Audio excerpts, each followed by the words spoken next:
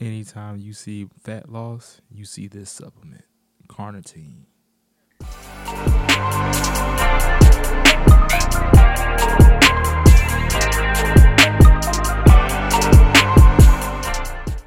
Today we're going to talk about carnitine.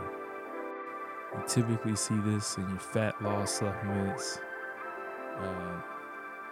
So L-carnitine is produced in the liver and the kidneys, and it is formed from the amino acids lysine and methionine. So the amino acids are kind of your fundamental compounds. Carnitine is just a combination of these two. Now, interestingly, this requires a lot of vitamin C for production. So you're not going to have good carnitine production in your body if your vitamin C is low. So you typically find carnitine in red meats and other animal products, and in plants is in very small amounts. Now, the function of L-carnitine, this is where it gets its fat loss moniker from, is that it shuttles long-chain fatty acids into mitochondria of muscle cells, where it's metabolized into energy, which results in increased fat metabolism, because long-chain fatty acids is typically attributed to, I wouldn't say triglycerides, but fatty acids, they're acid ends. They have very long hydrocarbon tails, and they because of how large they are, that gives it its density, some of its appearance, how fat looks, and etc.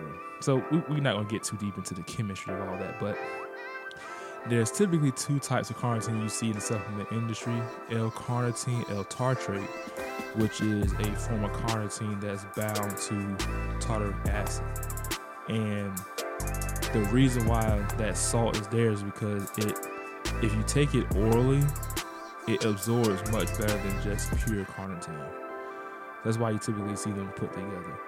Now, the tartaric acid part has also been shown to increase nitric oxide levels and also reduce markers for muscular damage following anaerobic exercise. So that's going to be your weightlifting. All right. Now, overall, L-carnitine, L-tartrates, there's some research, some studies have shown that it can regulate the content of androgen receptors, which is the main mediator, I guess that's a good way to say it, that influences testosterone and muscle protein synthesis. So I don't want to say it's a steroid alternative, but steroids act on androgen receptors, right? So this supposedly is supposed to increase the content, not necessarily, I guess, act on it, if that makes sense, right? But there's some thoughts that the L-tartrate can enhance your testosterone uptake after muscle damage. So essentially what they're saying is, so you generate testosterone naturally during lifting, right? So if you take L-carnitine, L-tartrate, you can increase your testosterone intake, right? Which increases its availability to the androgen receptors, which then they generate muscle protein synthesis, etc.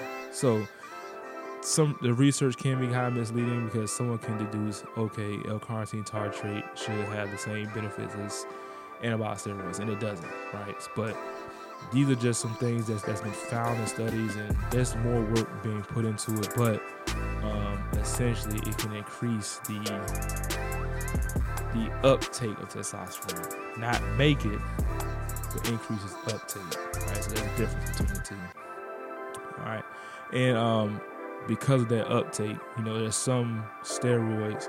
One thing people don't know is that people that are on anabolic steroids, they have very fast recovery time. So they can do very intense workouts where most people can be knocked out for a day. These people can do multiple, 2 a day, 3 a day. So a carnitine tartrate can also reduce your muscle damage or increase your recovery. So typically you want to take this as a post-workout supplement, right? For your muscle recovery, obviously your muscles are damaged after workout. and L-carnitine tartrate is going to help with that recovery process. And obviously, we talked about the testosterone uptake, because after you work out, your testosterone is high. You take the tartrate, and then your body can absorb, well, not absorb, but your body can, I think a good way to say it, uptake that testosterone much more readily. So typically you want to take this after your workout, 2 to 3 grams per serving. And I'm not really sure. You can take it before or after, I guess. I would take it post because of the muscle recovery aspect as well. Another form of carnitine you hear of is called Alcar, acetyl L-carnitine. And this one's been interesting to me because you see Alcar supplements, but most people do not realize that Alcar is the most effective form for brain benefits, because the acetyl group allows it to, brain is mostly fat, so the acetyl group allows it to be highly absorbed in the brain. And this is great because it can benefit people with neurodegenerative diseases, and it can help with things such as depression, dementia, peripheral neuropathy, and cirrhosis. It can also aid in maintaining healthy glucose and weight, and it also has the increased performance in recovery, just like normal tartrate L-carnitine does, and supports healthy heart and brain function. Typically, you want to get around 1 gram per day of this. Can't say L-carnitine, L-tartrate was beneficial, because I'm pretty sure I was on glutamine, which was another supplement that I spoke about that supposedly supports recovery. I can say for Alcar, I have noticed a difference in cognitive function, in a sense. I kind of talk about being mentally tired sometimes, being in school or whatever, and I do feel Alcar did help with that. And we can talk about other nootropics as well.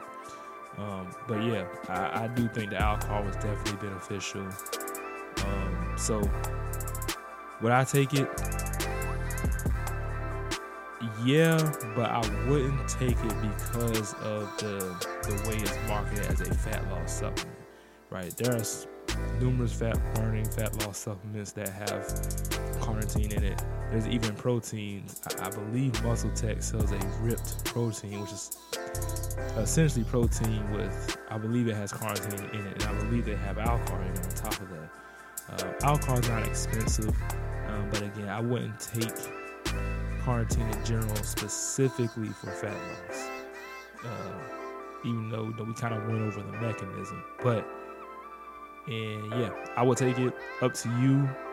We know if you want fat loss, in my opinion, it's diet. Right? It's diet. You could try to exercise or cardio off, fat, but it's all diet, macros, and we'll talk about micros a little bit later. But that's my opinions on it. Hope you got some information, some good benefits from this, and thank you for listening.